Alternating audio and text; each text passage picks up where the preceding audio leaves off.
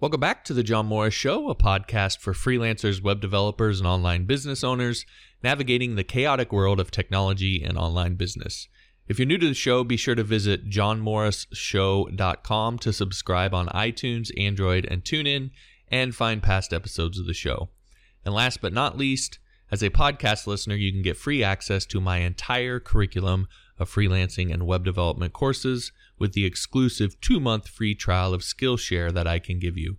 All the details on how to get that are at johnmorrisonline.com/Skillshare. Again, that's johnmorrisonline.com/Skillshare. Now, let's get to the show. Are you listening? Damn. Hey, John Morris here, johnmorrisonline.com. Welcome back to another episode of the John Morris Show. So this one, we're going to be talking about transitioning from a full-time job to going freelance. This comes from a question that I got from Ryan about this. And in particular, I'm going to be going through what I recommend is the 4 phases of making that transition happen. And the quick story on that is when I went to transition from a full-time regular job into freelancing, I actually had a couple false starts where I quit my job and went to go freelance full time, and I ended up not being able to make it happen and it had to go back to a full-time job. And I did that a couple times before I finally was able to make the switch and be freelance full-time. And I've been that way for almost 10 years now.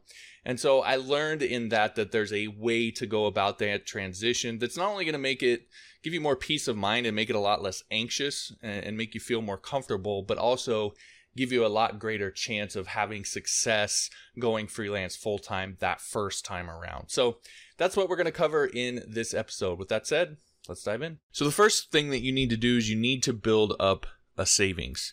A savings is going to give you some peace of mind for when you actually go to make the transition. And this is the first thing you need to do because it's going to be the hardest. So what you do is you figure out what your monthly expenses are. Just go through and kind of figure out what do I need to make in a month in order for me to be able to pay all my bills, to get groceries, to do that sort of thing.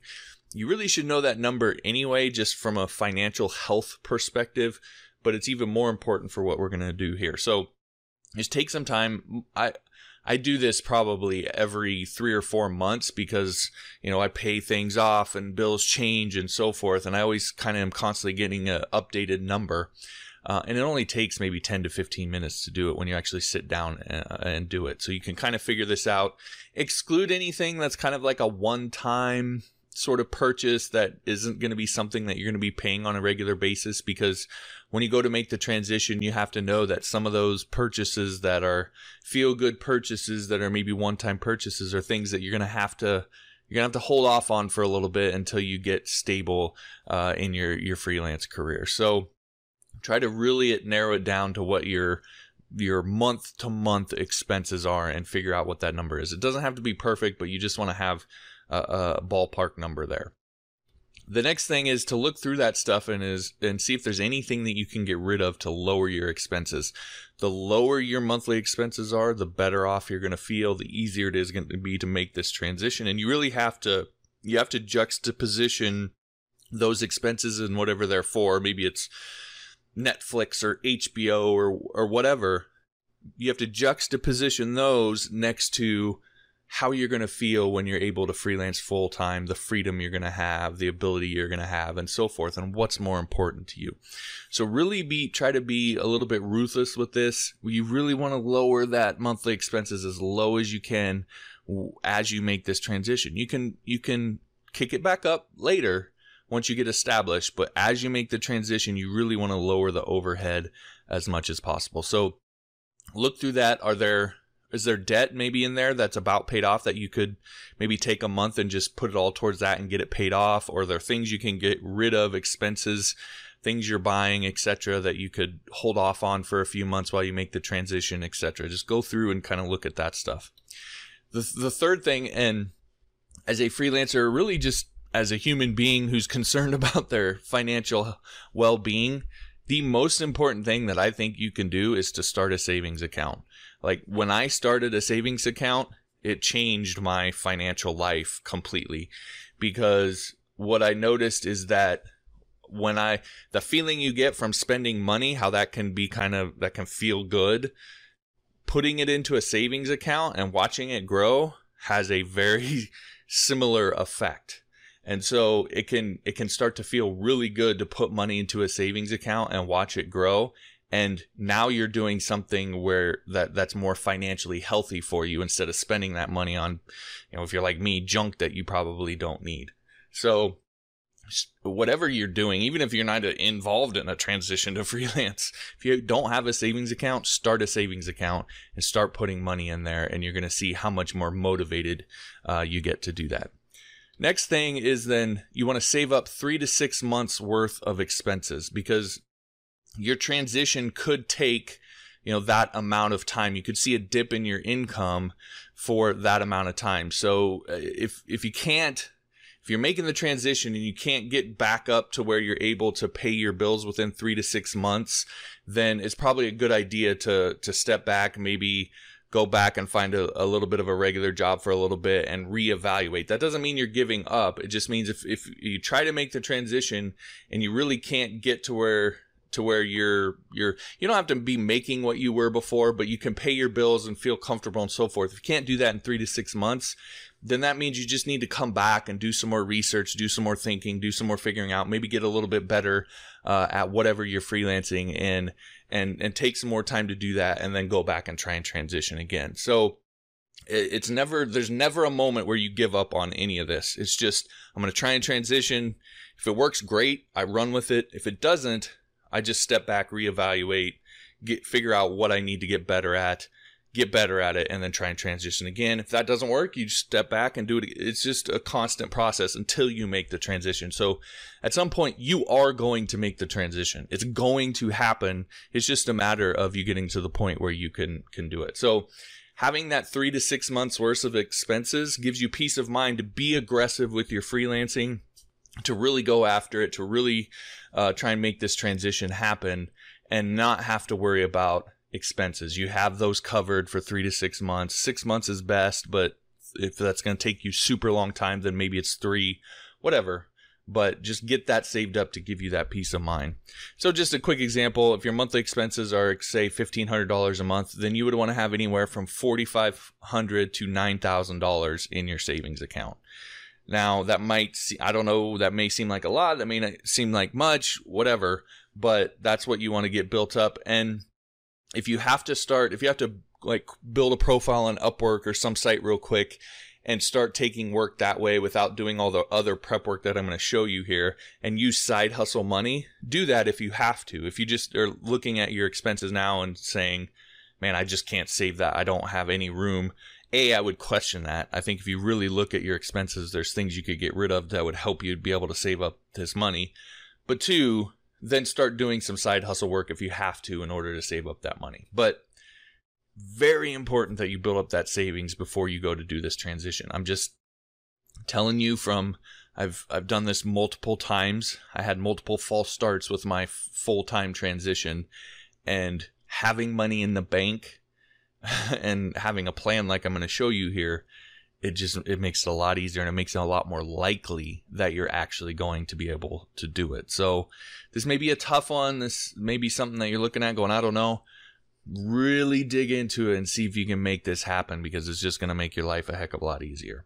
All right, so that's the first thing. Second thing then is there's a lot of research that you need to do as you transition into freelancing. I talk about this a lot in all of my courses. We talk about researching your niche and determining what services to offer, figuring out what to charge, all of these things. Another one I maybe don't talk about as much, but is psychographics. So psychographics are figuring out the needs and wants of your potential clients, their fears, their dreams, psychology, getting inside their head and figuring out their psychology. So all of these things, they take time to research. They take time to figure out. And you want to do all of these things before you ever open your door to start selling your services, because these are going to determine what services you're going to offer, who you're going to offer them to, what messaging you're going to have when you're selling those services.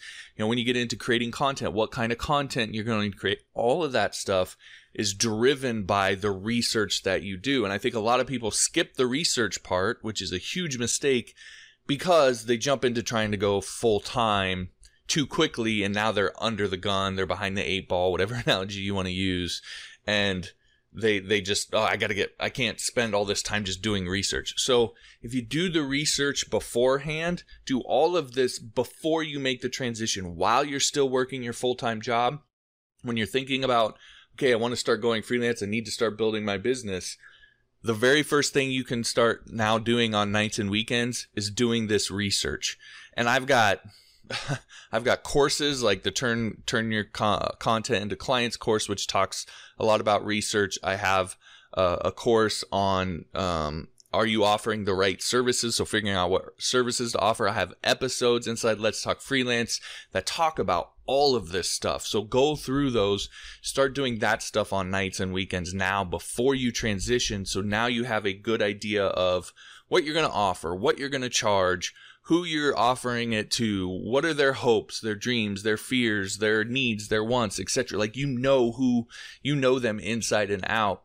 And all that research is done before you ever actually make the transition, so you can really take your time to dig into this. So do the research before you make the transition. And again, this is, if you're the type of person that's like, I want to quit my job now, wait. Have just a little bit of patience and discipline to do this research first before you do that, and build up your savings. So you can be building up your savings and doing the research at the same time. So these don't have to be one and then the other. You can be doing these at the exact same time. So it gives you something to do while you're building up that savings. All right, next one is then start working on your platform. You know, a lot of people, they want to just go on freelance sites and they just want to get work that way, and they don't want to have to do any. It's getting more and more difficult to do that. You probably know, if you've been on any of these freelance sites, they're really competitive, and there are things that you can do to compete. You know, I obviously talk about that in my Upwork course that I have here on Skillshare, but you know, it's just getting more and more competitive, and relying on a platform like that 100%, I just think is a bad approach, and it's risky because you never know what's going to happen with the platform. So I advise freelancers, and I really try to push you guys to think of your freelancing as a full-fledged, legitimate business. Treat it like it's a business, not just some side thing that you're doing. Okay. And part of that is building your platform, having your own platform, going out and getting clients yourself. Okay. So while you're, again, before you make the transition, this is something that you can be doing, that you once you're ready to make the transition, you've got your money saved up, you've done your research, you've now done all of this stuff like building your services sales page, you're building your profile on a freelance site, building your portfolio. Once you've got the psychographics and done the messaging, you can build some of these pages and so forth. Once this stuff's all done, it can all be drafted or not live. Then you could, boom, instantly make it live one day. All the research is done. You have savings ready. You've built up a platform. You know, you're ready to just turn it all on, and it all happens all at once, instead of you now, I quit my job. Now I've got these 15 things that I got to do. Another part of this is generating a year's worth of content ideas for a blog. This is about, again, treating your business or treating your freelancing like a real business. You know, in this day and age, if you're not creating content online, you're going to have a really, really hard time. Content is the cost of doing business online these days. That includes freelancers. You'll find some people who may not do that as much, may have kind of gotten away with not being able to do that. Most of the time, what you're going to find with those people is that they started a long time ago, before this was the case, before content was the cost of doing business. They built up a reputation. They built up kind of a following on a platform or whatever, and they built a authority on a platform, and they're just simply benefiting from that. And you're just not in that position now. That's just the reality. Trying to do that now is a heck of a lot harder. Or there's someone who built a lot of authority somewhere else. So they're like an ex-Google engineer or something like that wrote 5 books and was really famous and so forth. Again, you could go that route, but that's going to take you a lot longer than it would be for you to just start creating content. So, there are ways around this a little bit, but all those ways are generally a lot harder than just starting to create content. Content is one of the easiest ways to start getting clients. So what I recommend is that you sit down and you figure out a year's worth of content and ideas for your blog. Again, this is something that I cover in my Turn Your Content into Clients course. You have access to it right here on Skillshare. If you're going to create content to sell your freelance services, I highly recommend you go through that course, because it literally lays out my process for getting freelance clients, for selling my courses, for everything that I do online. So and it'll show you how to do this year's worth of content ideas, and then write the first 3 months of content. So in that course, I recommend that you start out doing one piece of content a week. So 3 months would be 12 pieces of content, 12 articles, 12 videos.